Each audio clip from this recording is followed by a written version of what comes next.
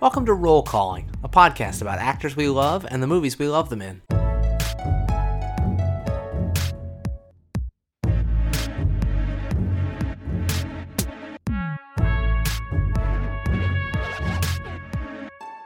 I'm Ned Baker, a filmmaker and that cool motorcycle riding boy at school. And I'm Caroline Sita, and I'm the Crypt Keeper. Nice. The way this podcast works is that Caroline and I take turns curating a 5-film miniseries starring an actor we love.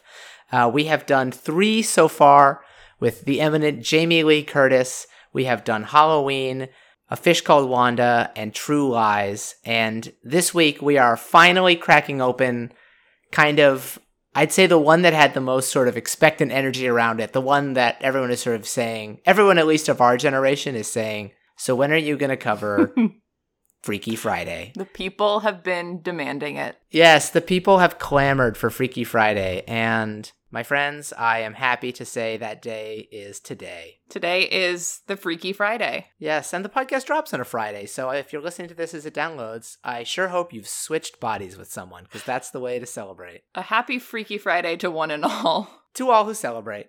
And today, we're very excited because we're going to be joined by our very good friend, director, actor, and general Twitter tastemaker, Pernell Van Dyke Myers. Welcome, Pernell, to Roll Calling. Hey! Hello, guys. Thank you for having me. Hello! Yeah. Pernell, we're so excited to have you on the show. Truly. Thank you for that lovely little intro, which is, definitely just a way of saying that I spend way too much time on Twitter. A very nice way of saying it, but it is also 100% a fact, so I will accept it. Thank you. Yeah, well, I mean, you are very online. You've got lots of good takes, so lots of good. And I don't know if I could describe your Twitter personality better than you did in your bio, where you described yourself as hornery. That's a new one. Yeah. Definitely impacted by the pandemic. I think I try in general to, not be too negative, and too critical, on Twitter. For me, it's generally a very fun place. I try not to post too much this group is doing too much of that, or y'all are, doing this when you should be doing this. But sometimes you can't really avoid it. And so I'm a little ornery sometimes, but also always a little horny as well. So, we've landed at hornery. Why fight the feeling? Either feeling or the blended feeling. Exactly. Yeah. So we're super delighted to have you on. We, again, as a sort of a trend, we've had on a couple guests who we know from college. I mean, college, Northwestern Theater is how Caroline and I know each other. It's how 3 of us know each other, unless I'm mistaken and y'all knew each other have before. Have a secret friendship. Surprise me. Wouldn't that be magical? Yeah. I wish. Pernell was also a former member of my History Boys cast. This is my slow move to try to reunite you all back slowly on the podcast, to reunite the whole team one by one. That's right. For those of you following, the first in the History Boys cycle is our Lion episode with Adir Shah. The second in our History Boys cycle will be today's Freaky Friday episode. Stay tuned, because it's a large cast, so it will take us a while. Yeah, I was going to say, this is quite the cycle. Yeah. So Before we get freaky about it, can I ask, Pernell, do you have any feelings about Jamie Lee Curtis in general? Is she someone that you have a specific relation to? I wouldn't say that I have a specific relationship to her. I'm not sure if my relationship is much different than general audiences. Freaky Friday was definitely my intro to her for sure. And then there were the Activia commercials, because we're all certainly of that age. Yep. And since Freaky Friday, I've definitely been a fan. I was she's very funny, obviously. And then more recently, as I've been watching some of her older stuff, I was oh, Jamie Lee Curtis has also always been incredibly hot forever. And obviously the rest of the world knew that, but I didn't know that until recently.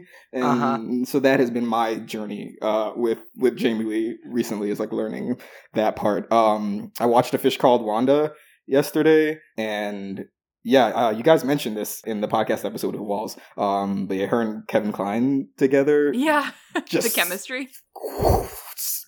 Explosive. It was wonderful. Explosive is right. Yeah. It is interesting that there's this whole generation of us that really went on the journey that you're describing, which is knowing Jamie Lee Curtis in this Freaky Friday mom mode, and then only in retrospect going back and discovering her young hot days, which obviously is so different than I think the generation that would have come of age with her and, you know, been her age in her young hot days and then seen her morph into mom mode, I would say arguably sooner than she should have, but made that journey for a good chunk of her career. Great argument. I agree with you. Yeah. And I did see, I'd almost forgotten until recently, but I had seen several of the Halloween movies when I was younger as well.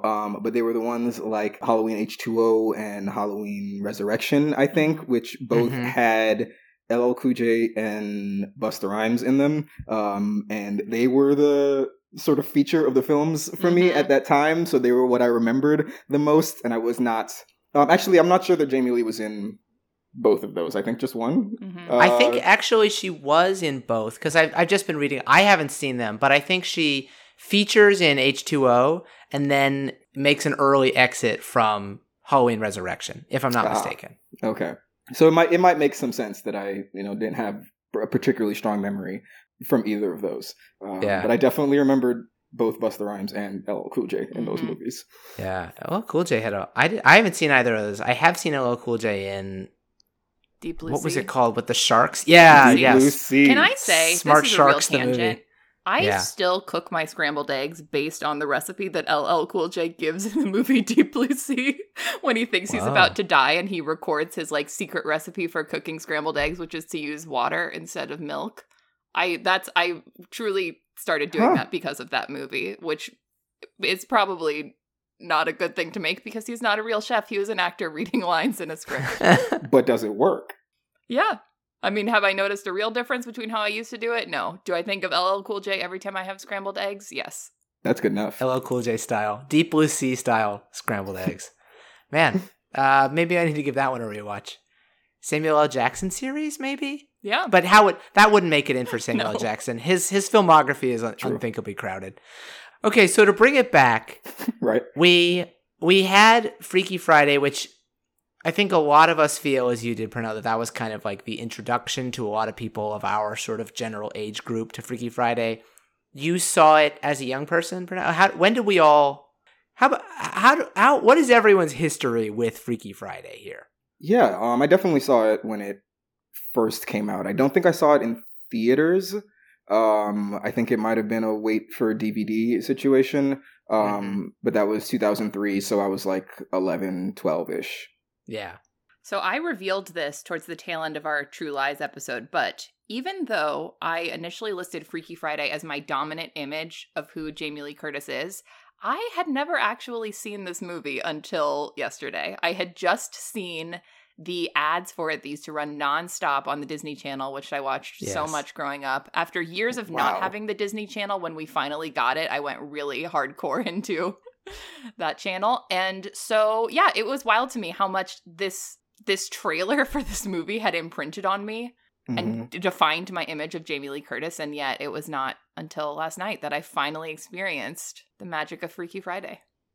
Yeah, I agree. I think I had a sort of, I mean, not a similar experience, but you're right in that they Disney Channel played that trailer so much that it would be like imprinted on you. It was they sort of burned it into the ground a little bit. No, like watching the movie, I could remember whenever a scene would come up and I was like, oh, this was in the trailer. Like the scene where she wakes up and she's like, this is new. And she grabs her butt and she's like, this is definitely new. Like that was definitely part of the trailer.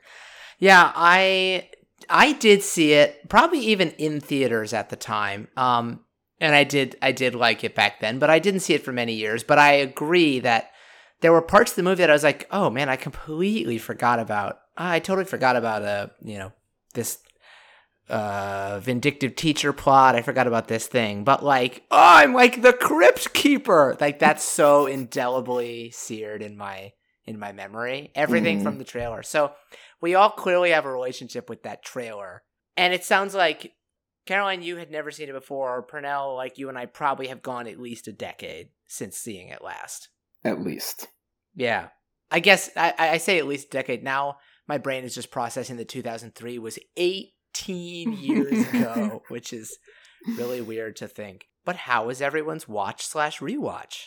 You guys, This movie is so good. I Yeah? loved this movie. I thought it was phenomenal. I laughed. I cried. I really was it so exceeded my expectations for what it was going to be. It was such a joy to watch this and then rewatch parts of it this morning. Like, I am so hyped for this conversation. Oh my god, that's so good. Yeah, so to me, fantastic movie. What about you, Pernell? I loved going back to it. From all of those moments, like, in the trailers that were so recognizable that, you know, they're still quotable more than 10 years later, to, like, actually, like, watching Jamie Lee Curtis, like, perform in it and being like, oh, okay, no, you were really working in this movie, which is also, like, yeah, really well written and, like, very funny. You know, it's got its issues, like every other film ever made. But certainly. yeah, I loved it. I Uh-oh. think it definitely had some issues. Ned, is this what we will finally disagree on? I don't know. Is Well, Freaky you know, Friday? we had some. So, as we're recording this, we actually have not dropped our True Lies episode yet. So I'll just catch you up, Pernell, that in our last episode, I found myself, at least from the start, slightly defending some aspects of True Lies, whereas Caroline was pretty roundly negative on it. And if I'm going to go and criticize this, the fact that I'm like, by being on one side of a debate, I sort of put myself in this pro-True Lies, anti-Freaky Friday camp, and that feels like I'm really showing my ass in a way that I didn't intend to. I think if I were to sum it up, I think that the performances from our two leads are at a much higher level than maybe what the script is giving them. I think the script is a little thin in terms of some of the dialogue. And I felt particularly that I thought that the first 25 minutes of this movie before they switch, I was like, this is rough compared to, I think, you know, maybe it's all a question of expectation. Definitely my pleasant surprise at actually laughing at things in True Lies was a question of expectation. Perhaps all movie-going experiences are. But I think I had kind of put this on a pedestal. And I'd like to discuss later on, like, kind of how it fits into this whole pantheon of this era of movies, this sort of particular crop of teen movies. I think I had been remembering it as maybe having a stronger script than it did. Like, so I'm sort of now opening up the Lindsay Lohan pop era.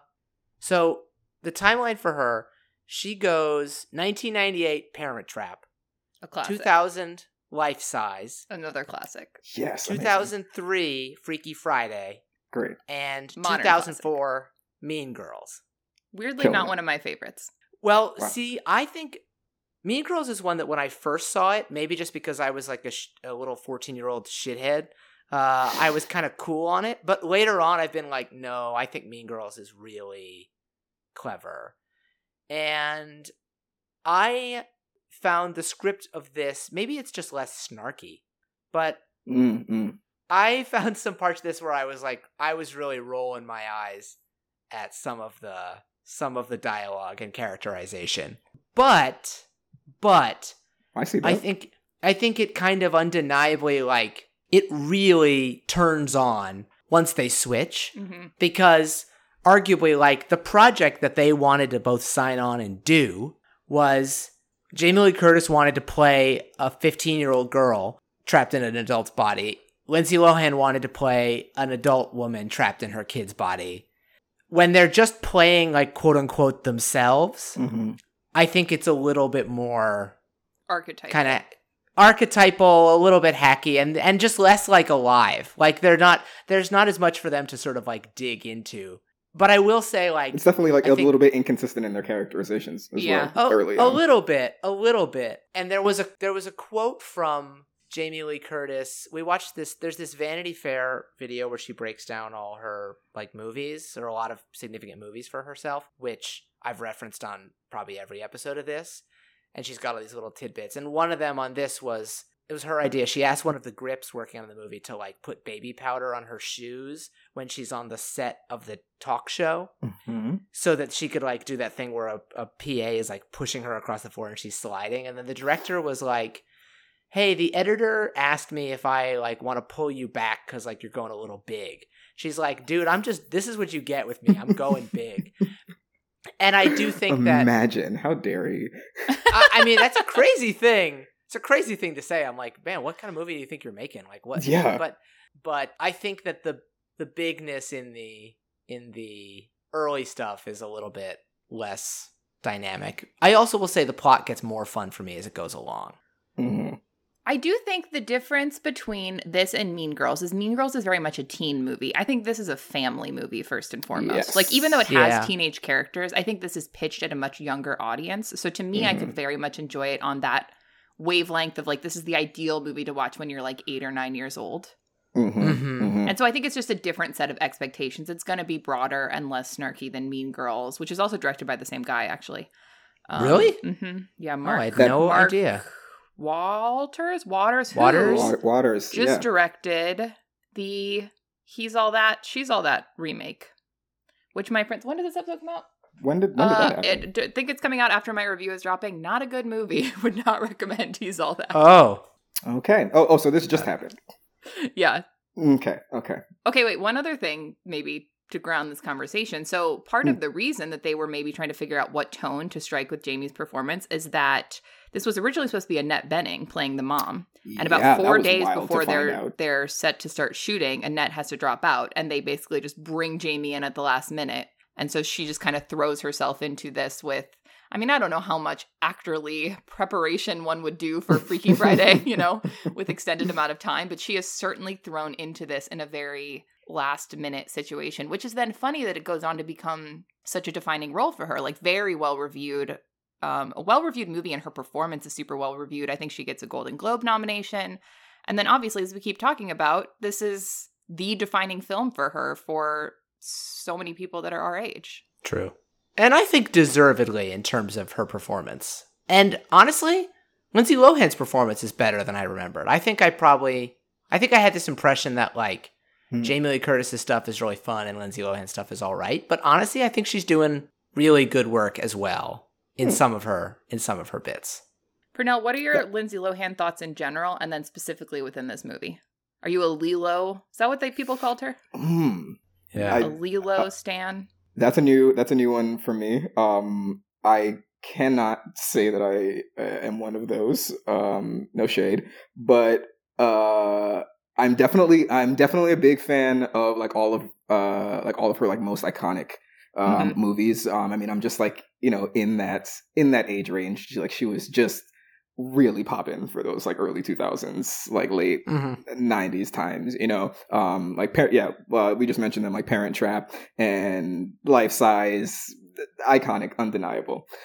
I don't have any negative feelings about her as a person. I think just like other than those most iconic movies, not really someone that I paid much attention to. Fair enough. I think in this movie, like my memory was that like she was the funniest part of the movie.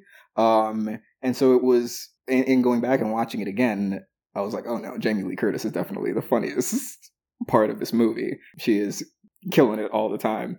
There are so many like, and like I had been learning just like how much of a comedic and extremely physical actor she is, and you can see that like they didn't give her all of that like physical material in Freaky Friday as they could have. But like I felt like the stuff that was in there was like really coming from her. The movie's got a lot of physical gags in general, most of whom I probably go to Lindsay Lohan or like the other minor characters and stuff.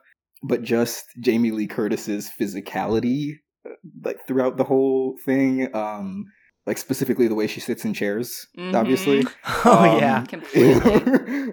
I'm just like, oh yeah, I see what you're doing, and I am having a lot of fun watching it. Yeah. But the question was how Lindsay Lohan was in this It's okay. Listen, we're a Jamie podcast, so you were doing a better job keeping us on track than Ned and I were. Yeah, guys, you're welcome.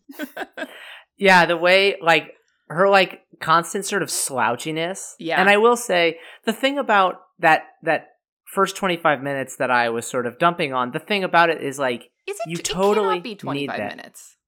Oh yeah, 25 minutes before in they this switch hour bodies. and a half movie, you're telling me that it takes them 25 minutes to swap bodies? They have a normal day at high school. They go out to. They have like the conversation about the door, sitting at the table. You're right. They go out to and then dinner. the Chinese restaurant. Yeah, I guess there is a lot. And it felt like 2 days. The whole like going to detention twice thing, and like all of the stuff that happens meeting Chad Michael Murray. Yeah, and all of the stuff that happens to the mom as well. I was like, oh, we're seeing like a couple of days of their lives at the beginning, and then of course the switch happens, and they mention, or right around the time the switch happens, they mention that the wedding is the next day or the day after, and I had a true moment of being like, oh my god, all of the action of this movie happens in one day. And I had to pause and say to myself, it's in the name, Cornell. Like, it's right there. Okay, it's no, not you're right Freaky about that. Friday through Saturday. It's not the Freaky Weekend. Yeah, Freaky Weekend. That's all right, Ned. I apologize for questioning your timing of this movie. You're right. Way more happens before they switch than I'd remember. It's fine. But well, first off, I will just say I often, there are a lot of movies where the whole action like takes place, or most of it. They'll give you a few days. Like Scream is a movie where by a third of the way through, you're just on the last day, and you're like, oh shit, wait, this is all happening. A lot of MCU movies will do that, but it's hard to keep track of because they don't really feel grounded in like a time. But I digress. But what I was going to say is those 25 minutes actually are so key. You can't take those out and have an equally effective movie. You need to both lay in place the things that the other actors are going to imitate. Obviously, like for story reasons, you need to establish the status quo. But it also, you get these contrasts where Jamie Lee Curtis as Tess, yes. Jamie Lee Curtis as Tess, like her posture sitting at that dining table all like rigid and imperious, that sets up this contrast so that when she's so slouchy later on and like sticking her feet up on the dashboard of the car, like it just makes all those things hit a lot. It does. And I feel like, and it sets up the like anticipation of the switch as well. Because like going into the movie, we all know that they are going to switch. And so like seeing Jamie Lee Curtis being, as like stiff as she is, like in those early moments, I'm like, oh man, when they switch, like when they do switch, it's gonna be that much more exciting. Yeah. Yeah. And you're so right that she has so many great, like, I mean, she has little like spectacular, like, I mean, we already talked about the part where she is being pushed like a Looney Tune across the floor and slipping. She has that incredible like tiny stunt where Mark Harmon goes to kiss her.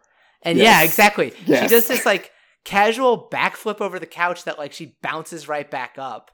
I rewound it like 3 times. It's very impressive. Absolutely, you have to. It's incredible to look at it. It's like major hats off to her for pulling off that stunt. It is like so entertaining to watch. Yeah, I'm trying to think of other. The biggest one I can like, or like the main physical gag that comes to mind in the movie, which is it's not a Jamie Lee Curtis moment, but it is like probably my favorite single moment.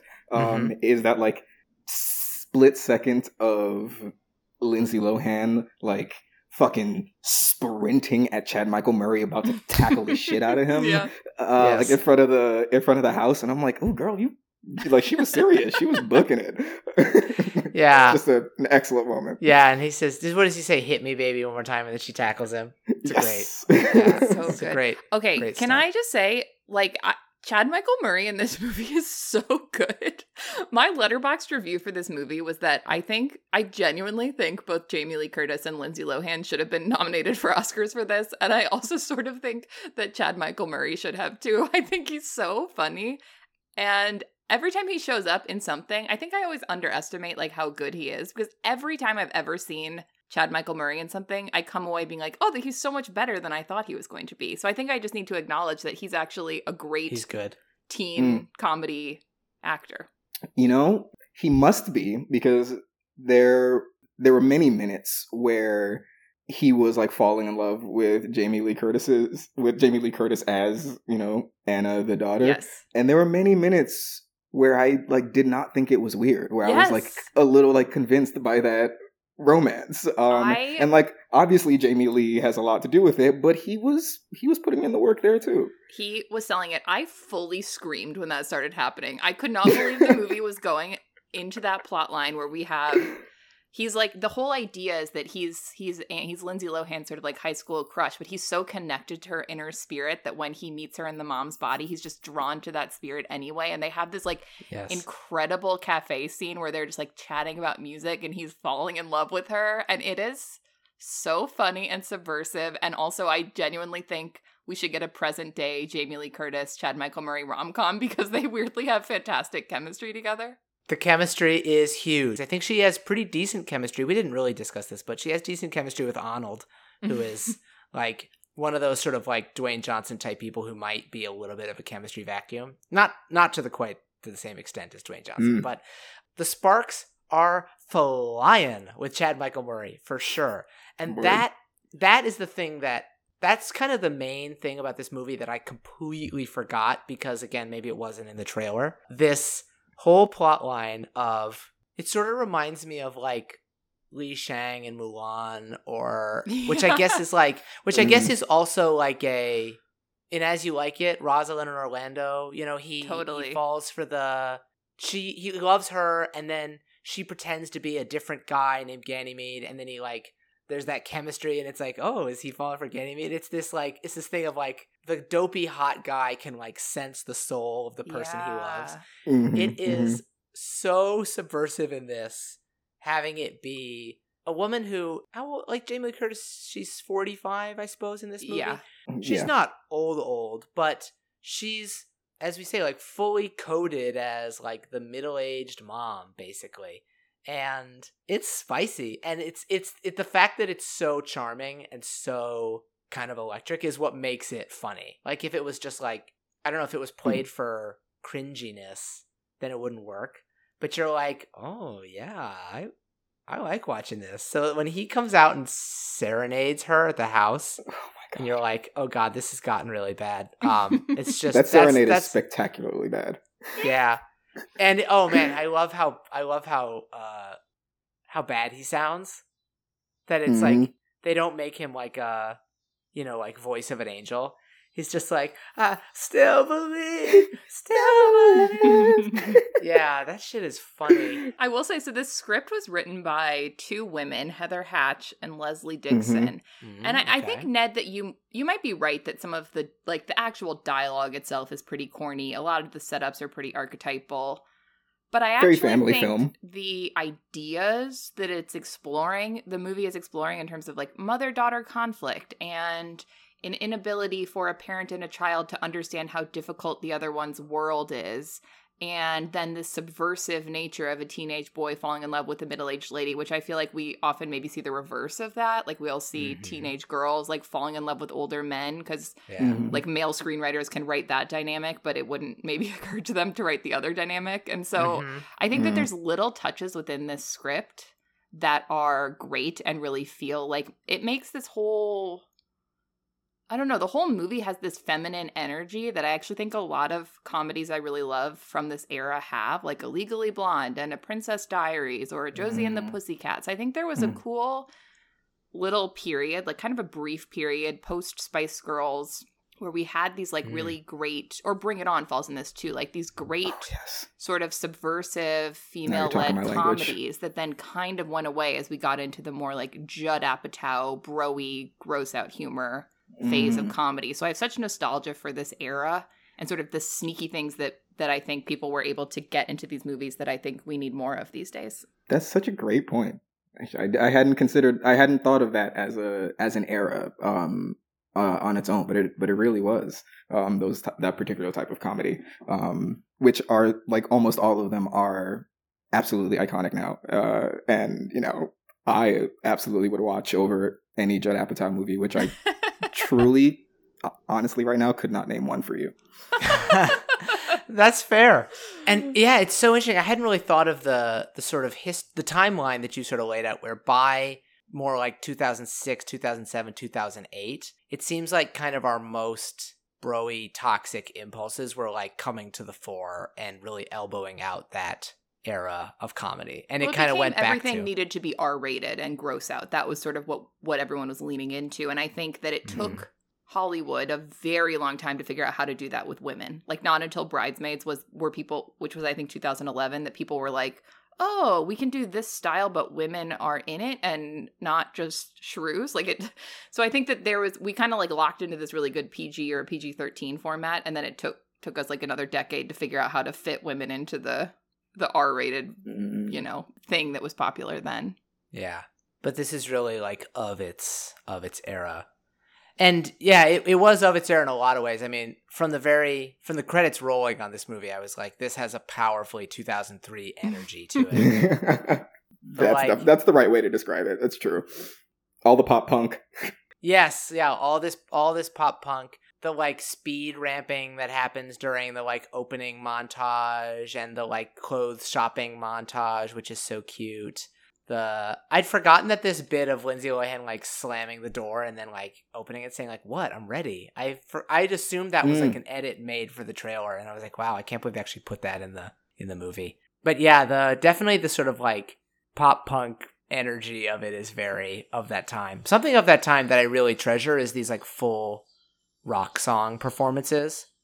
I love their whole House of Blues show, plus their like rehearsal song and their like at the wedding. But that whole House of Blues sequence where they give you the full song, the band sounds awesome. Mm-hmm. You have the like stage fright bit, but it isn't like doesn't turn into like a major embarrassment disaster. Mm-hmm. And then you have this is sort of at the climax for the end of the movie for people that don't remember, where we have Lindsay Lohan with her mom's spirit inside of her is going on to do the Battle of the Bands, and so we end up having physically Lindsay on stage pretending to do the guitar, and off stage she's like, I can't do it. Jamie Lee Curtis like rocking out. One of my favorite lines is when the mom in Lindsay Lohan's body is talking to her bandmates, and they're like, okay, so we changed the chords from CC to whatever it was, and she looks at them like, you play notes?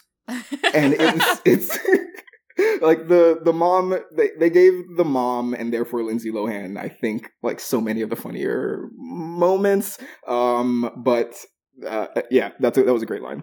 I wrote down the line, the rocking may be in short supply tonight, girls. Love it. So good. So yeah, then they do, moment. Sorry to interrupt you a little bit there, Ned, but yeah, so they're doing this big climactic performance where we have Jamie off stage rocking out and Lindsay on stage rocking out in mom style. Yeah, there's this amazing heroic whip pan over to Jamie Lee Curtis, like doing the sort of singing in the rain, behind the scenes, shredding on the guitar. Sounds and she awesome. Looks really good doing it. She looks cool. She looks really cool doing it, and like in proportion to that, at the same time, you have Lindsay Lohan doing honestly hysterical like mom dancing. True. And because she says, "You saw the Stones, be like Keith Richards, mom." So yeah. I mean, I will say though that she like knows Keith Richards, but apparently doesn't know Stevie Nicks, and I noticed that too. Come on, Anna, like. Get it together, I think you're right that they write to the joke more than the consistency of the characters at frequent points in this movie. I do think this is actually how I feel about the Shazam superhero movie with Zachary Levi, where it's a kid that becomes an adult superhero. It's like I think sometimes when adults are playing kids, and Jamie Lee leans into this a little bit as well, it's like they play them younger than they actually would be. Like, I sometimes do feel like the performance Jamie Lee Curtis is giving in Freaky Friday feels a little bit more like a 12 or 13-year-old than a 15-year-old. Because 15-year-olds are trying to be adults. Right, exactly. 15-year-olds are trying to be adults. And, like, the scene where actual teen Lindsay Lohan... Smart. Like, she's talking to her teacher about, like, the totalitarian themes of George Orwell, you know? Like, she is a pretty smart person, but then when she's in her mom's body and she goes into the therapy scenes, she's, like, fundamentally incapable of at all pretending to be an adult. And, it's a case where they're writing to the joke, and the joke is funny, and I'm not gonna, demand the most character consistency from this movie, but I think there are times when they play her... where Jamie Lee Curtis plays the teen character a little bit younger, which I guess is more interesting than watching a teen successfully pretending to be an adult. I think that's where I land on it too. Well, I think that's a really savvy thing to say, Caroline, and I think you've actually just hit the nail on the head that you helped me figure out that's what was irritating me is writing to the joke. And that is just something that personally irks me when a joke is achieved at the cost of like maybe some character consistency, but it's not a fundamental.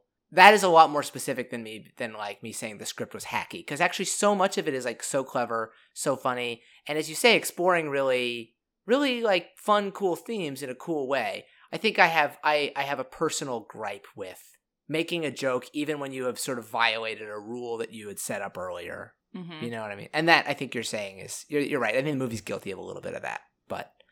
But then, yeah, as you say, like it's a family movie. They're here to make the jokes. Yeah, and I do think the fact that Jamie Lee Curtis is so funny at it helps it get away with a lot of those inconsistencies. That's also a great observation. Like, yeah, if she was playing a 13-year-old and it like looked foolish, then we like wouldn't be giving it like this much grace and being like, yes, girl. So yeah, I agree with you. Yeah, she's so funny. All the little lines she tosses off where she's like, oh, wait a minute. Or she does all these little like teenage mannerisms and lines that are so funny. I mean, oh my God, you are my mother. Yeah. And I think Lindsay Lohan is equal. I actually think Lindsay Lohan is fantastic in this. I think that her like buttoned up demeanor, like I think she is really successfully playing an adult pretending to be a teenager and failing at it. Mm-hmm. Like the scene where the mom character inside, I don't know why I'm finding this so hard to talk about, like which character I'm discussing at the time. The mom inside the teen is trying to break up with the actual teen's like, pseudo boyfriend. And she's like, you're a very nice young man and you could use a haircut, but I just don't think it would be appropriate for us to date right now. And you could tell that the mom is like, this is exactly how teenagers talk. I'm doing a great job of successfully breaking up with this boy. And it comes across so hilariously awkward. Mm-hmm. I also love her. It's Lindsay Lohan's first scene playing the mom. She goes over to her little brother / the son, and can't stop calling him. Is that his name? Harry. Yeah, can't stop like calling him honey and like touching his hair in a very. She just does these like very snappy, quick series of like gestures and lines while struggling to like not give away who she is. That I think she just handles very well. For sure, no argument there.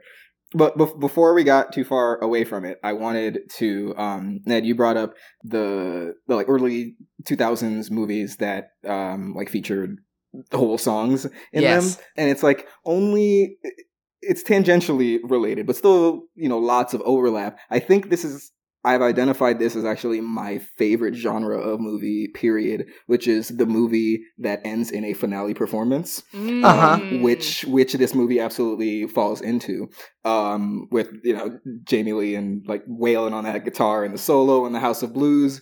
And I think like there were a lot of them during this period of time, many of them terrible, but no matter how bad they are, it's like there's something about like a performer, whether a professional seasoned one or a complete amateur, like working towards a performance and then like nailing it on that stage that really gets to me. I mean, no surprise that it does, because the consummate theater nerd. It'll never go away, and I'm not mad at it. But like you mentioned, Bring It On, which is absolutely in my top 5 favorite movies. Fantastic ever. It's just, I watched it again, I don't know, last week before. It's one that I revisit a lot. Right. I think about like Sister Act, Step Up, Honey, like Save the Last Dance, maybe. School of Rock. Totally. Exactly. I think what it is that they like hit all of the same beats as like sports movies. And they get to that final like moment of achievement, essentially. But like sports are dumb and I don't care. But I do care about like singers and cheerleaders. Which is not at all to imply that cheerleading is not a sport, obviously. When I say sports movies, I just mean the stereotypically masculine bullshit. You know what I mean? Yes. So I think that this particular genre of movie, whatever you want to call it, is my lane 100%. Yeah. Yeah. The final performance, I think it's over the credits where they're at the wedding and Lindsay Lohan's band is performing. And they're all in Yeah. formal wear, but they're barefoot. That whole band is so It's- freaking cool. I want to be friends it's with so all cool. of them. I love the dynamic they set up where there's two girls who are like her best friends.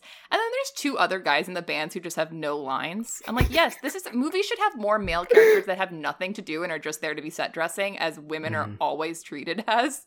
Yeah. I Yes. love that choice. I love how sweet and supportive her band friends are. And this whole arc that I actually think is so true to life, where the mom is obsessed with the idea of her daughter staying friends with somebody she was friends with in childhood. Yeah. I've seen this with my aunts and stuff, where they're like, oh my God, my daughter isn't friends with this. You know, it's like the parent is having trouble letting go of something without realizing it's healthy for their child to have moved on. And actually this, you know, childhood friend is now a horrible bully. And these new girls that maybe seem too edgy because they're in a punk band, they're actually so wonderfully sweet. And they're like, look, if you end up messing up tonight, of course we'll forgive you, but let's just try it and we'll work through it. And they're so wonderful and supportive. And it's just because like Jamie Lee's character, she just didn't know them. So she automatically didn't trust them. And the sort of level of empathy she gains when she's in her daughter's body, I actually think that's like kind of a profound idea for this movie to be exploring. And like the kind of, I mean, I wouldn't know, but I'm thinking like the kind of stuff that comes like from scripts that are written by women. Mhm. Yes, totally. Right? Yeah, because I identified with that.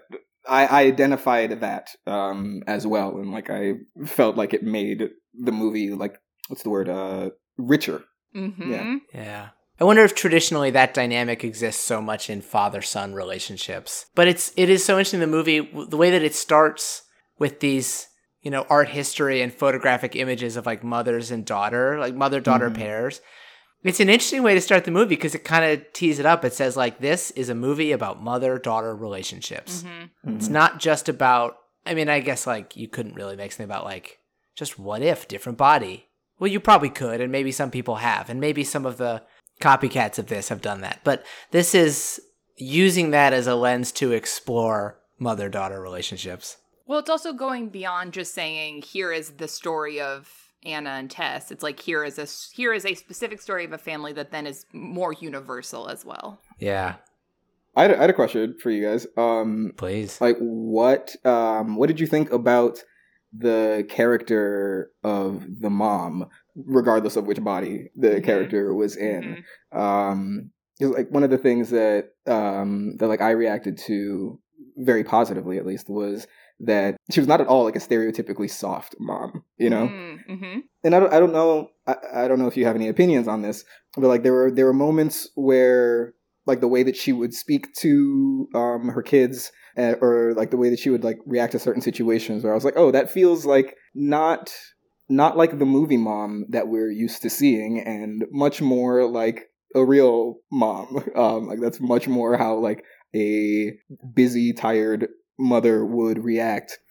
But that also doesn't shift to the other side of that like binary of mother representation that we usually see, which is like, you know, soft, doting mother, or like cold, distant, like detached mother. And so yeah, I don't know if you had any thoughts about that as well, but I think that's to it. a really interesting point. I think that it's actually kind of rare that you have a family comedy that's equally rooted in the parent and child perspective. It'll either be a comedy that's like parents and the kids are the crazy side characters, or a lot of teen kid movies, and it's sort of like, oh, we don't really get into the interior life of the parents. But I think the fact that this movie is like the opening 25 minutes, it really is like, here's how being in high school is so hard, and that those hardships are legitimate, and you understand why Anna is sometimes being a brat because a lot of her life is unfair. But then similarly, it's like, and here's why being an adult is so hard, and if your daughter is being a brat to you, even if she has a reason to be, that still sucks for you and will make you snap back at her. And I think it has so much empathy for both of those situations. And it is sort of, it's able to dig into why Tess, the mom, acts the way she does in a way that I think, you're so right, Pernell, it just makes you see her as a full human being, as opposed to, like you're saying, either the nice mom archetype or the mean mom archetype. You're sort of able to see the full range of both sides of her. Yeah. It's the empathy that makes Yeah. And I think because, as we sort of said, probably the last time I saw this, I was somewhere in the 13 to 15, like 17 at the very oldest, the last time I saw this. I I probably saw Tess's life as a lot more just sort of generic mom stuff. And there's some of that, particularly in the beginning. It's like, oh, she haggles with the caterer over the price of halibut. Like, okay, I don't identify with that. But I did this time find a lot more to dig into in terms of just the concept of trying to manage a family. Mm-hmm. You know, as I get to an age where I am more and more, I'm just at a different point in my life, and I have friends who are starting to start their own families, and I'm more able to empathize with the struggles of being an adult and understanding that adults are fallible people with their own sort of psychological mishmash of perspectives and conditions, who are suddenly placed in this position of having to sort of organize a family. And, you know, one of the things they explore is, you have to kind of try to manage your kids' relationships. I mean, she's managing the relationship of her kids to each other, but she also has opinions, as you said, about who her friends are and who she dates. And I think I just felt I understood or was able to engage a little bit more with those sort of things that the mom is carrying around. Mm-hmm. Yeah, and you see, again, I just think it's so good at making you see both points of view, the mom and the daughters, because you see things where it's like, there are times where her little brother is really annoying to her, and the mom is taking the brother's side over Anna's, which feels unfair. But then you also see, okay, well, A, the brother's younger, so it sort of makes sense that you have to protect him a little more. And then when Anna in her mom's body goes to the parent-teacher conference and learns that her brother is struggling with bullies and having his own problems. And so, of course, the mom has sort of been trying to protect him in his own way, and Anna maybe hasn't been thinking about it from that point of view. Mm-hmm. This was the first scene that made me cry, that where Anna reads the essay that her little brother has written about her and like why she's the best older sister. Mm-hmm. And then all of a sudden and this is a complete credit to Jamie Lee Curtis, who's actually the one playing the scene, but she comes into the parent-teacher conference all like, oh, I don't care about my annoying little brother. I don't want to do this conference. And then she reads this essay and like completely softens. And then you almost see the way Jamie Lee Curtis plays it. It's like the teenage spirit within her realizes, okay, I should be a little more mature and actually pretend to be a mom so that I'm not deeply scarring my little brother forever. Mm-hmm. And then takes such a nice attitude towards him. And the little scene where they're walking down the hall and she kind of like playfully kicks him and he tries to do it back. Like that whole sequence is so lovely. Yeah. Both as it's written and I think especially as it's performed. Yeah. Hard agree. I don't blame you for jerking a tear, for crying. Yes. Did you guys tear? Were there scenes that made you guys tear up? Am I alone in my intense emotional reaction to Freaky Friday? No, because like as I mentioned, like this genre just like hits me in a way. So like they got to that, even though I'd seen it before, I knew exactly what was going to happen. They got to that end performance, and Anna in Jamie Lee Curtis's body like starts wailing on that guitar, and they like finish their performance, and then afterwards the band like gets into this show that they were auditioning for or whatever, and they had this conversation about it's sort of like they're beginning to reconcile, and they're like, oh no, that was really hard. I had no idea how difficult this music playing was for you. And that musical climax, definitely some tears fell. It's nice how it's structured in. I mean, I feel like the prototypical version of this is the story of the Prince and the Pauper. I don't know if that story is one that has an original author, but this idea of like, I feel like the story of the Prince and the Pauper, as I understand it, and I just had like a Mickey Mouse version of it as a kid, but it basically is like, my life is so hard. My life is so hard. Let's switch lives. And then all day it's basically like, oh man, your life is really hard. And then they switch back and they're like, I take it back. I like my life. And this one is a lot more nuanced than that. It has a lot more like ebb and flow, as well as a lot more like fucking up in each other's lives. There's like a whole, they sort of are uncomfortable and then they agree to do it and then they kind of hit their stride. But once they're hitting their stride, they have these moments where they are sort of like causing chaos. Like when Tess inside Anna's body, so Lindsay Lohan as mom, goes to finish her test and then is like, oh yeah, sort of meanly, she has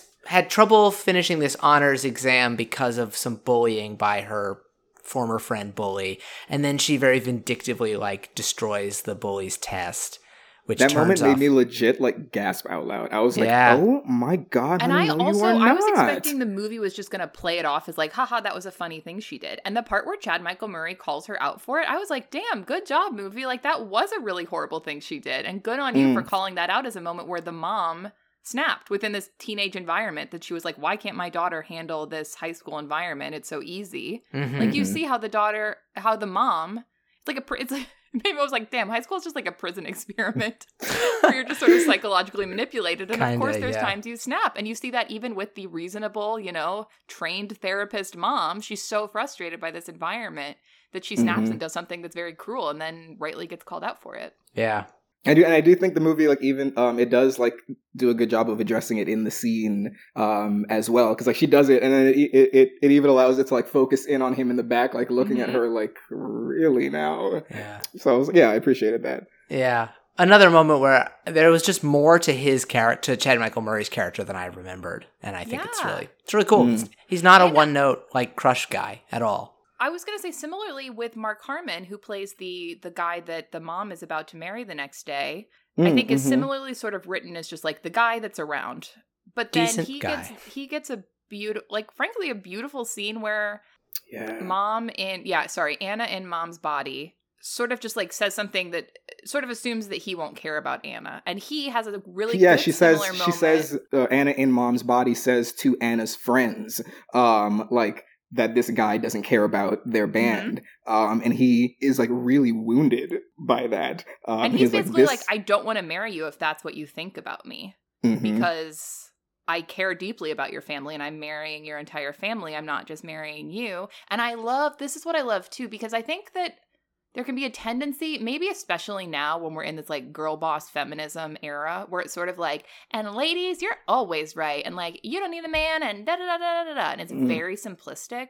And this movie, I think, really does center women and like celebrates women, but then it's also like, and sometimes women are wrong and men are correct, and they rightly call them out for it, which I think is part of feminism too. Like, feminism is not men shut up and it's only women. Like, I think that that's actually a very cool feminist move to have these very thoughtful men who are willing to advocate for themselves and like hold the people that they love or are interested in to this high, standard that they would want to hold themselves to.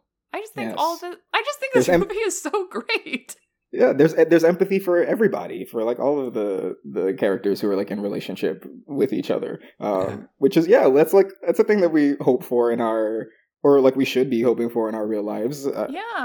Right? Should we talk about, I would say, inarguably the worst part of this movie, which is the absolutely bizarre decision to make the body swap happen via very racist Chinese caricatures? Oh my god. Yeah. They go to this restaurant and like the mom or like the waitress, the daughter waitress like starts talking at first. The wonderful Rosalind Cho, who I know from Star Trek Deep Space Nine, Keiko O'Brien. Ooh, okay. I'll have to check her out in that. Pernell, I don't know if you're a Star Trek fan. My gut says I'm you deep would into love Discovery Star Trek right Deep now. Space Nine, so I really feel like I want to recommend that to you. Okay, no, I'm listening. I'm Sweet. in season 3 of Discovery. I'm loving it. So I'm like, I will go back because it's the newest, most recent one. Okay, great. Yes, I would really highly recommend Deep Space Nine as a second Star Trek option for you. You know what? You told me this years ago. Have I? Yes. At least I'm consistent. Yes. That tracks. Yeah, you told me this years ago. And I think I like went looking for it at the time, and I think I just didn't get into it because I was having trouble accessing it. But now is definitely the time. Yes. Anyway, horrible, wonderful actress. Unfortunately, having to play a very racist sort of stereotype of this sort of mystic Asian, also comedic punching bag. I don't know, just nothing that you want to be happening in this sequence. No, it's when I said this movie is a powerfully 2003 energy, I meant that in like 95% a good way. It shows its age in a way that is like mostly charming, but this is the one aspect to which it shows its age in a way that is like, very difficult to look at. I mean, the phrase strange Asian voodoo is in this movie, and I don't think it's entirely ironic, or at least not in the way in which we now would look at that and say, ooh. It was kind of on the tail end, hopefully, of an era in which, I mean, these things have certainly not gone away entirely, and in some cases they've just mutated and gotten more subtle. But it was probably near the end of a time in which you could just put like a mystic Chinese grandma does some mystic Chinese mysticism into a movie and not be doing that as a complete caricature of itself. Yes, this element of this movie, like, I reacted to it very strongly because from the first moment that they walked into this Chinese restaurant and they speak to the hostess, who's the actress in Deep Space Nine that you mentioned, the caricature, like, of the accent that came out immediately, I was like, oh no, we're not doing this, are we? And I didn't remember, I definitely didn't remember the mechanic of the switch. And so we get to them arguing in the back and the mom comes up and the mom of the sort of Chinese restaurant owner. Yes. Yes, not the mom that we've been talking Jamie about this Lee. whole time. Yes, thank you for clarifying. When she comes up and I would wager is like telling them what the fortune cookie does, like would do the switch, like will switch their bodies like in Cantonese so they don't understand. And I said, my partner was here while watching the movie with me, and I said out loud, like, oh no, not the mystical Orientalism. And like, I don't even know if that's the correct phrase for it or anything like that, but it stuck out so strongly. And like, especially because it had already stuck out to me that there's not a single black person in this whole film, like, anywhere. And like, that is a thing I've already learned to, I do not accept it anymore. I don't watch any more media that doesn't have black people in it. But like, this was a movie I'd already seen, so I was like, you know, when there's nostalgia and past properties involved, we give it a little leeway. So I was like, all right, fine. But yeah, that on top of this like Orientalism that they threw in, and not yet, and I think you were mentioning this as well, not just that, but that they also made them this, what's the word, they're sort of farcical, yeah, they're like the butt of the joke a little bit. Yes, they make them dumb. They make them seem dumb, and I really didn't like that. Like the way in fact, the very last moment of the film, the mother of the restaurant, the Chinese mother, is going to give another set of fortune cookies to Harry, the little brother, and the grandfather, who I don't think we mentioned, but you know, he's a man, he's not important. True. And so like the boy and the grandfather about to open the fortune cookies, and they do another one of those like sprint tackle moments, and the hostess, the Chinese hostess, like grabs the cookies and is like, you know, looking triumphant, and like that's how the movie closes, and that definitely does not leave a good taste in your mouth in an overall really good movie. Completely agree. And I think what's especially upsetting, so this movie is based on, there's actually originally a novel from 1972, and then more famously a Jodie Foster movie from 1976 where Jodie Foster plays the kid role. And so knowing this, but having not read or seen those properties, I was like, okay, maybe it's bad in any case, but maybe this is some holdover from the 70s when things were even less socially conscious. Nope. In those versions, they just wish to switch, and then they get switch. out of here. So this is fully a thing that this movie in 2003 just needlessly decided to add. You, Caroline, are you trying to tell me that these like fully grown women after the year 2000, like we're talking new millennium, came up with the line "freaky Asian voodoo"? Yes. Yes, Oh, they fully did. no. They took a premise that was not at all problematic, which was a mother and daughter saying, "I wish we could switch roles," and just decided to throw a whole bunch of racism into there for truly absolutely no reason. And it's absolutely assumed that came from the previous, the original iterations of this. You're giving them the benefit of the doubt. Yeah. And you know what? I'm almost 30. I've learned by now not to do that anymore, so that's my bad. What, to stop giving things the benefit of the doubt? Oh yes, particularly like white people. Yeah. It is also Very- a good lesson very that legit. like history is not linear. This idea that like, oh, everything is slowly getting better and better. It's like, nope, there were definitely many, many times where things get worse. And this movie from 2003 is a very good example of that phenomenon. Yeah, and the level of sort of absurdity that people were comfortable putting into like Asian clown characters in white Western produced films up to clearly the 21st century, up through the 21st century. It honestly is like at this level of like ridiculous. Are you thinking about Wong? Wong from Doctor Strange. Yeah.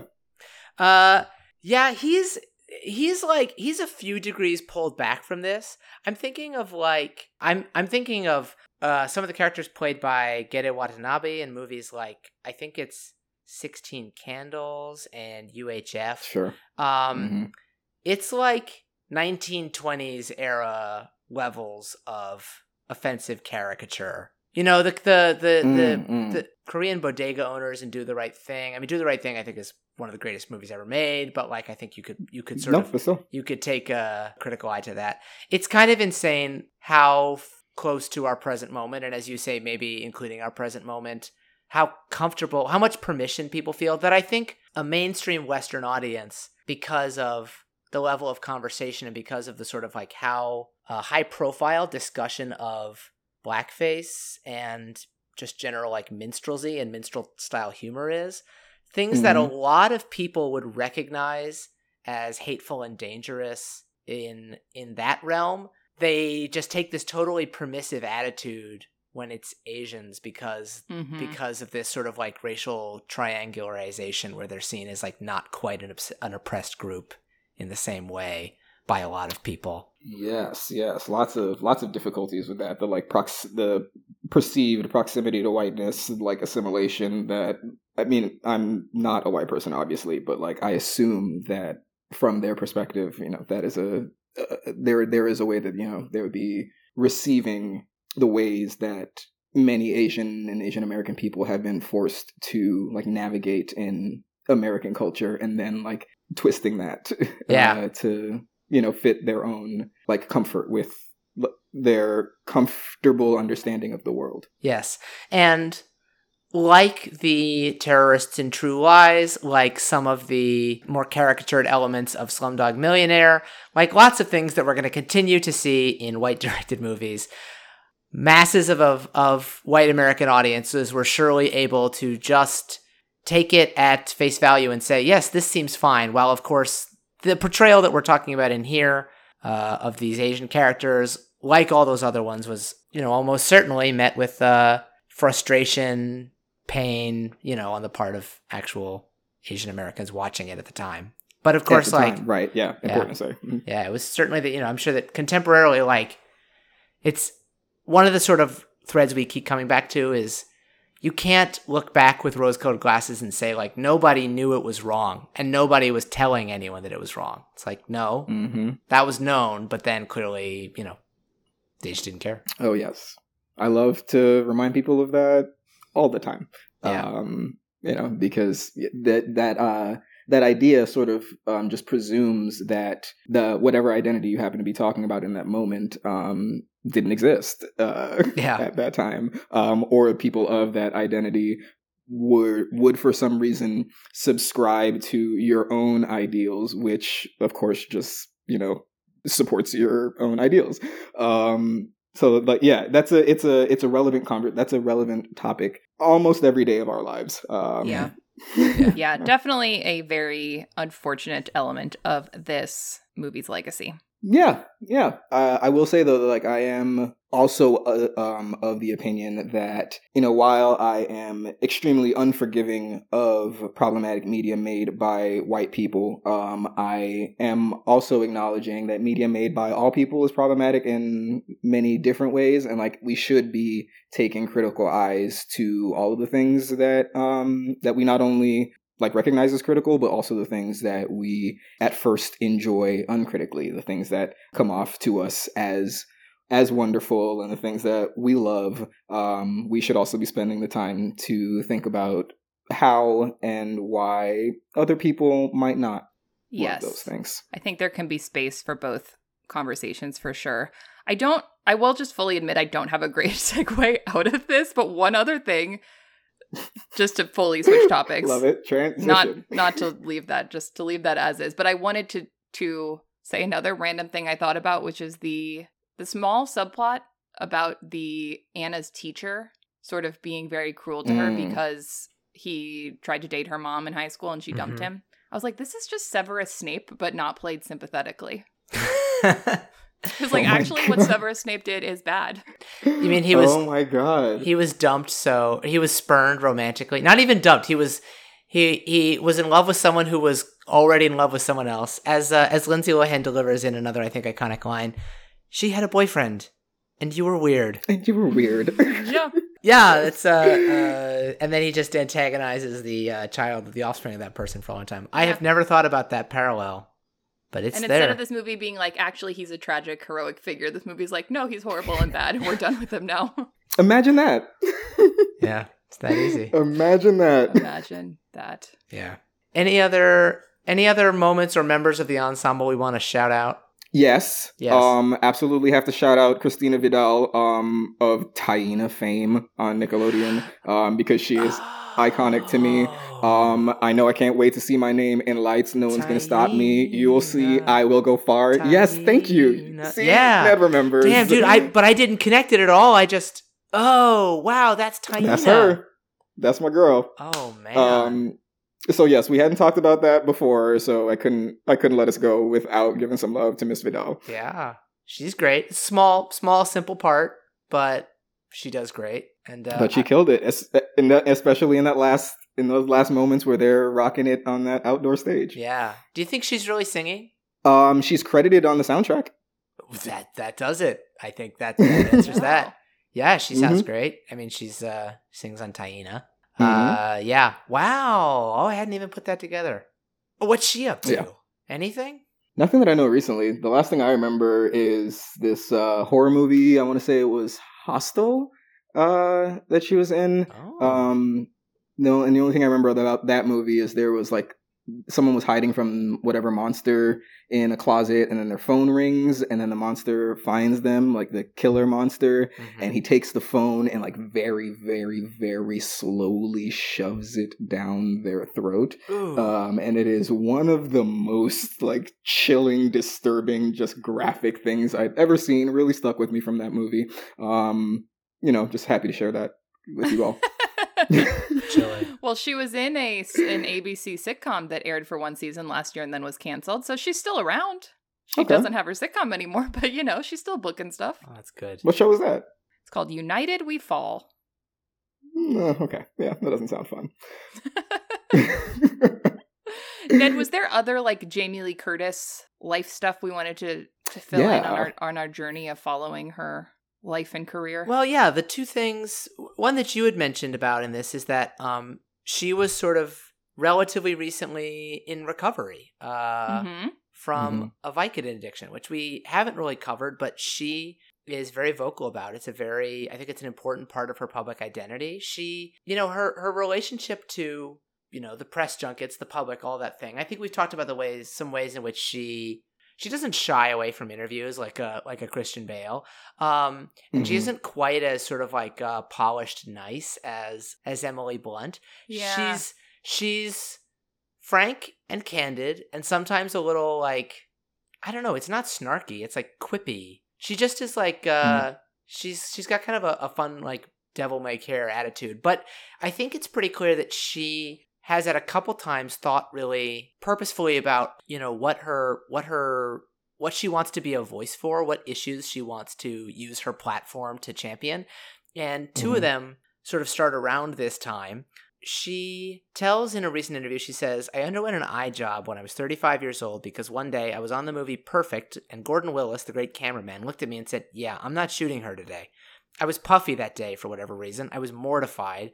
Right after that movie, I went and had an eye job. That's when I found Vicodin, and the cycle of addiction began with that. So she basically had essentially a completely secret from seemingly everyone, including her family, Vicodin addiction.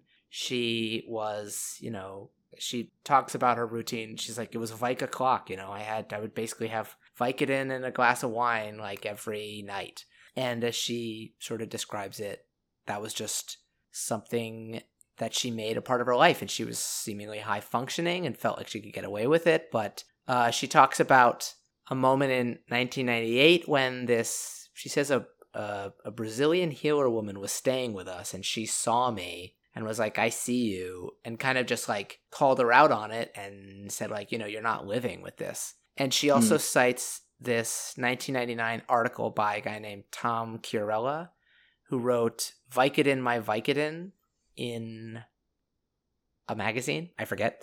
Esquire, yeah. Esquire, there we go. So he was essentially a high-profile writer who sort of outed himself and was sort of saying, with this, I choose to out myself so that, everyone knows. And I'm like, I maybe he didn't use these terms, but basically like creating a support network by getting rid of the pretense. And he talked about hiding Vicodin in the tip of his cowboy boot in the closet. And she was like, that's me. That's the same thing I do. And not long after that, went to a meeting and has basically been sober since that time. So, 21 years now. Yeah, I think 22. She had an Instagram post this year that I think was celebrating 22 years sober. And yeah, what I found was that she started talking about this in 2001, and she continues to talk about it now, but it really was, I think now it's slightly more common to hear people at least talk about sort of opioid addiction, but she was really, in a lot of ways charging a path in that, talking about it in a Red Book magazine cover story, sort of talking about her sobriety. And one quote I found that was relevant to Freaky Friday, and I think is just so sweet. She said, I think this was from a more recent Variety article, but she said that she brings sobriety with her. She's attended recovery meetings all over the world. She said, I was probably about 9 months sober when I made Freaky Friday. I put a big sign up by the catering truck, and it said, recovery meeting in Jamie's trailer every day. I left the door open and didn't know if anybody would show up. We ended up calling it the Mobile Home Recovery Meeting. It was probably my favorite grouping of sobriety that I've ever participated in. I've participated in groups all over the world, but there was something about that cross-section of ages and genders and jobs and races, and it was profound. So that's like a really nice little behind-the-scenes story of what was going on during the making of Freaky Friday. Oh, Freaky Friday, yeah. I do. Yeah, I didn't know that like this, that she had this history, and this was like part of her public persona now, like being sort of an addiction and recovery spokesperson, activist. I don't know how she would want to refer to that. And I do like. I love that. I love anyone, taking the efforts to make themselves healthy and having the ability to do that. It is a thing that I do feel a little complicated about, because we know that this being able to be public about your addiction and get the access and resources to not only help you, but the support to maintain your incredibly high status career is just not a thing that's afforded to anybody that isn't white. And particularly with this, you mentioned, Caroline, we are more recently talking about opioid addiction publicly. And I have similar complicated feelings about that because it is not the first time that drugs have affected majorly communities in America, but this is the first time that we're calling it an epidemic. So yeah, personally, I'm good for you, Jamie Lee Curtis. Put on that meeting in your trailer and wherever you can, and bring people together for healing. That is a thing that I think is beautiful, and I ain't got nothing bad to say about that. But it is a ambivalence of also recognizing all right, but you're able to do that, and not really anybody else can. Yeah. Pernell, those are such wonderful points, and thank you for making them, because frankly, I don't think I would have thought to frame it that way, and you are, of course, 100% correct in everything you just said, so thank you for bringing that perspective. Yeah. For sure. Another of many, many, many excellent insights on this episode. So here's one other sort of topic that maybe will be equally complicated again too, but another thing that was going on that is right before, so 2002, she has this appearance in More magazine, where she does what I think of as being sort of an iconic side-by-side photo shoot. That was her idea. She contacted the magazine and suggested this. It was to do a shoot that is her, what she calls Glam Jamie, where she's in a slimming black dress and fully made up and styled and airbrushed. And I think in that photo, you actually have photos of makeup technicians around her, touching her up. And to do that side by side with her in her sports bra, basically just like in her normal non-glam underwear, no makeup, no touching up, as, you know, a 45-year-old, or at the time 44-year-old woman. And she's got this whole children's book writing career. Mm-hmm. She had just written this book called I'm Gonna Like Me, letting off a little self-esteem. And said, you know, I felt if I was, you know, going to try to promote something where I'm trying to explain self-esteem to children, I need to live it. And for me to live it, it means I need to be the person I look at every morning when I wake up and stand in the mirror, you know, kind of as God intended me to look. And it is another example of something that I think we need to do a little, like, mental time machine, because to, like, where the conversation was on, like, Hollywood women appearing untouched up in 2003, like, it was not, I think, honestly, like you'll see ad campaigns now that, in a way that maybe is not impossible to see as disingenuous, but will do, like, look, Dove, natural women in all their glory, you know? Yes. It's gone a little bit more mainstream now, and I think was kind of like a bombshell at the time. Now, it's like, it's true that Jamie Lee Curtis is, like, you know, she still always has been, like, I think a conventionally attractive, like, white woman movie star, but exceptionally attractive. Say again? Sorry, I said exceptionally attractive. Exceptionally conventionally attractive.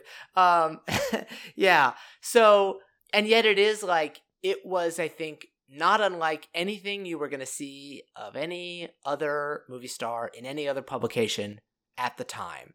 And I just recall hearing about that, not really having, I don't know exactly the framework to process it, but she was sort of talking about, you know, I'm scared of, like, this look, this, like, you know, the captions of the photo mention how it was 3 hours and the skills of 13 people to get her into the glam Jamie mode. She said, I'm scared that's what women have become accustomed to needing to feel good about themselves.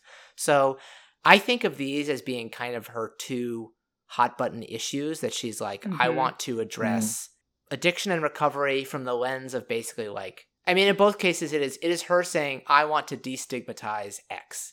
And, you know, saying, I've got a platform. I mean, she has essentially, as we've sort of covered multiple times, all the privilege in the world. She is all the identities we discussed. She is the daughter of movie stars, and she, at this point, is literally married to a British lord. Yeah. But, I actually think, can I jump in? I actually feel like she is a rare example of a person who actually, or at least from what I've seen from these interviews, I feel like she's actually very aware of those privileges and uses them to try to push these issues further. Yeah. Like, I am always hesitant to sort of give anyone in Hollywood credit for being, you know, a fully socially conscious person. And I'm sure she has her flaws. But I do think in general, the sort of confidence she has from the legacy she comes from gives her more confidence than to speak out about these things and say, yeah, of course I became a movie star because my parents are famous. Like, you know, she's very open about not trying to sell herself as like, oh, I came from humble origins and they didn't give me a leg up. She's like, yeah, that helped me in my career. And hey, this is how women actually look. And I just like, I do really think for the most part, she seems to be using that power for good. Yeah, which is exactly what we should be expecting from people, bare minimum. Yes. I think, you know, expecting. Yeah. I think I agree, Caroline, that it's like, you don't want to. Well, I actually have a whole big beef with stan culture. This idea of just the way in which on Twitter every day there's another fight established by people who have basically decided that they have to, like, go to bat for the honor of a celebrity who, like, will never meet them, will never do anything tangible for them, and, like, we'll never know the, like, difficulties that whatever X random person has lived. But I do think it is good to see her saying, you know, as you say, like, I have all the privilege in the world. What do I want to sort of, like, point my focus at? And can I move the needle at all? And I think you could argue, I don't have the, like, you know, social anthropology to document this, but I think you could argue that maybe that photo shoot she did and sort of working on saying, like, her waging a sort of like a concerted campaign against unrealistic beauty standards for women, maybe it has moved the needle. Oh, sure. I mean, from 2003, yeah, no, this is definitely like very revolutionary stuff for what was going on at the time, certainly. We could have a whole other full podcast episode. We could go and go and go. body standards and how they've changed. But no, I think it's very cool that she did this photo shoot. If you look up the photos now, I mean, frankly, what this photo is now, you don't see celebrities post like this in magazines, even today. Like, yeah, you see a Dove campaign that's using models that look like this, but I think that this would still be a kind of unusual thing for a celebrity to do today. While we're sort of on the topic of just like Jamie Lee's persona in general, one thing I wanted to point out was that last week we talked about True Lies, a movie that came out 9 years before Freaky Friday. Mm-hmm. In that movie, Jamie Lee is, I think she was like 34, 35 when they made it, and she's got a 14-year-old daughter. Flash forward to 9 years later, when she's 45, she's still playing the mother to a 15-year-old daughter, right? It's like we put her in that mom role, and that's just like a decade of your life, and your daughter's going to stay the same age. Yeah. And you're going to, and in True Lies, I think Arnold is like about a decade or so older than Jamie Lee Curtis. In Freaky Friday, Mark Harmon is about a decade older than her. Like, you really see in her career this double standard of the ages in which women get slotted into these roles versus the ages in which men get slotted into these roles. Mm-hmm. It's just crazy. Like, I'm sure it has to do with that wild ass comment that guy made about her eyes. Yeah. And the reason she went and got that surgery, like, fuck that guy, first of all. But like, yeah, those seem part and parcel with each other. No, and you're so right that if she is, I mean, even just within what we've just covered, like that she's at a certain age where she's feeling compelled to get this plastic surgery based on a comment she said, and then to grow and become the person that's like, okay, now I want to release an untouched photo. Like, I think you could probably even see in her an arc of what, what she experienced and grew as over the course of her career. Yeah. Yeah, and these are both issues. Yeah, it's like where it's very personal. It's not just saying like, what do I care about? Save the whales. It's like she is responding to elements of her own, lifelong emotional journey and feeling like she had this. These are both two things where she sort of like, had her own sort of issues and then feels like she resolved them in her own way and then says, okay, I'm going to try to set the path out for some people. Maybe not for everybody, but for some people. Yeah. And it is an incredibly important thing. Like, we are all, every single one of us, like, steeped in this crazy ass media culture, like we're all influenced by the images that were shown. So like for her to make this the thing, that she like wants to speak truth to, it is something that is important to like actually all of us, as opposed to like saving the whales or whatever. Hey, no shade to the whales, but yeah, no shade to the whales. No shade at all. Can I read another? If we want more Star Trek, there's a whole movie about saving the whales. Can I read one more quote that she said around the time of this movie? I think it was a Telegraph article, just sort of talking about how she had sort of been wondering, I'm heading into my 40s. Am I basically just gonna retire from acting and write these kids' books, and then gets Freaky Friday? And so in this interview, she said, when I was 25, there was a group of actresses all at the top of their game, and I never got the best roles. Never. But not one of them is working anymore. No, mister, I won't name names, but I'm here, 45, headlining a movie that just made $100 million. I'm like that Sondheim song, I'm still here. How did that happen? Snaps and I just love that. Everything about that so much. Oh my god, yes. Name names, Jamie Lee.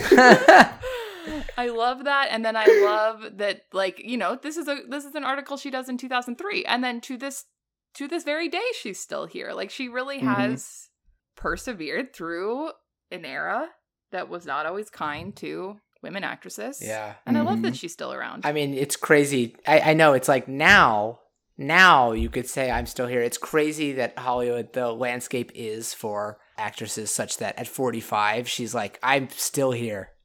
And again, I survived all the way to remind 45. You, in True Lies, Arnold Schwarzenegger was 47 years old. He was not giving articles that's like, man, I'm so lucky to still be here as a man. I can't believe in my it. old, decrepit age, still being able to lead movies. I'm still here, baby. And like, honestly, we should be making them write letters like that. They should be grateful.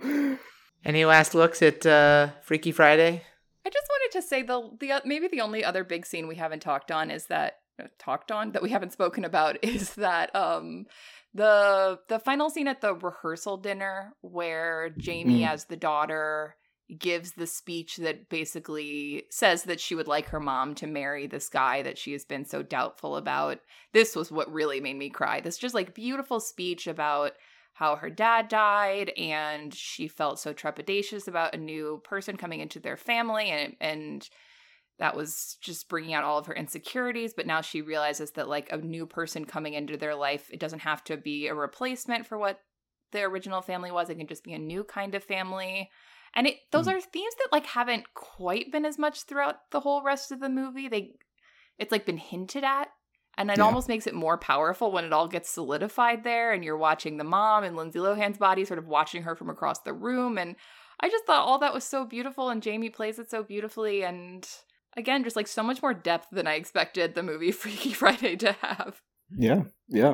I thought that was one of those moments where Jamie really nailed that like teenager being mature kind of acting. Like I just as an actor, I know like how easy it would have been to like slip into your more natural instincts when you are leaning away from the way that you've been playing that character the whole time, like when you're trying to show a more mature version of your character and not letting that like mature into yourself basically. And like she's like right there of being like, I'm giving these extremely complex adult ideas and feelings, but like I'm still playing it as a kid trying to be an adult. Yeah, that was a lovely performance. It's still notably that, and it's a version of that where she has, over the course of the movie, I guess over the course of Friday, settled into doing it. So it doesn't have the kind of like oh no, that like sort of like punctuates the comic beats earlier in that day. It's like part of what they've learned to do is like sit comfortably in each other's role, but in a way where, as you say, like shout out to the performance, like it isn't the same as her just being Tess again, you know. She is doing a good job of acting as an Anna who is doing a pretty good job of acting as Tess, and those layers are there. Yeah. Oh, you guys, I want to rewatch this movie right now. I have to make up for all of the years I didn't watch it. Now this is just going to be my annual viewing. Are you going to also watch the original and the musical? You know what? I did want to check out the musical. They remade this as a DCOM, a Disney Channel original movie in 2018 with Heidi Blickenstaff, who's one of my favorite Broadway performers. I watched one song from it and I was like, ooh, this is catchy. I definitely want to watch this movie. So Pernell, I will also be checking that one out. Okay, I was like kind of joking a little bit, but now that you've said that, I do want to check it out. Okay. Listen, if there's a DCOM musical, I'll watch it. I'm going to look. Okay. We'll have you back on to do the Freaky Friday musical episode when we cover it. Yeah. I'm down. It's a date. Well, we'll definitely have you on for something. Yeah. We it's been fun having you on the show, Pernell. Thank you so much for so many brilliant insights. It has been so great. Do you have anything you want to plug for our listeners? Where can they find you? I don't have any particular projects to plug at the moment. I've got one big thing in the works that probably won't come out for a while. You can find me on Twitter. I'm at Pernell Van, PERNELLVAN. As we mentioned, I'm extremely obnoxious and sometimes like not, safe for children or work. So just like keep that in mind. I'm an actor too. I've been in a couple films that are in post-production. So, if you're following me, you'll see those come out, in the next few months, hopefully. That's heck yeah. So and exciting. Didn't you did like a Static Shock series? Am I right in saying that? Is that something we can point our listeners towards? That's one of the things that you can look forward to. Yes, so hopefully this fall. I played Virgil Hawkins, aka Static, the superhero, in a short film that actually it was so fun to do, and I think it'll look pretty cool once it does come out. Yeah, I'm incredibly psyched for that. As a huge fan of the Saturday morning cartoon of Static, which was my introduction to that character, I cannot wait to see him brought to life in live action by none other than Pernell. And and yeah, if you're interested in Pernell's movie takes, you just have a running thread that I assume is pinned to the top of your Twitter probably. Yes, it is. It's still there. Mm-hmm. Yeah, Pernell watches movies. Pernell watches a lot of movies, and he is extremely good at distilling his reviews down into tweet-length reviews, which are funny, entertaining, and they give you the main reason why you would watch that movie. And I assume that thread is like real long at this point. I haven't like gone back to the beginning. It's over 100 movies by now. Nice. So I should probably like reorganize it into a way that's like more user friendly to look at, but yeah, maybe that's the next project actually. Okay, well everybody needs a project, right? Not that it sounds like you're entirely without them, but all very exciting. So thank you so much for being here, Pernell. It has been a total pleasure. Thank you both. It really has. So next week will be the final episode of our Jamie Lee Curtis retrospective. All good things must come to an end, except perhaps the killing spree of Michael Myers, which has now spanned 43 years, and, like The Shape himself, every time you think it's dead, bam, it sits back up again. So next week, we're going to bring it full circle by covering the 11th film in the Halloween franchise, released in 2018 and simply called Halloween. We'll check in with our contemporary Jamie Lee Curtis as she steps back into the role that made her famous. Maybe you should really kill him this time. Maybe. But I'm not holding my breath. Roll Calling is produced and recorded by us, Caroline Sita and Ned Baker.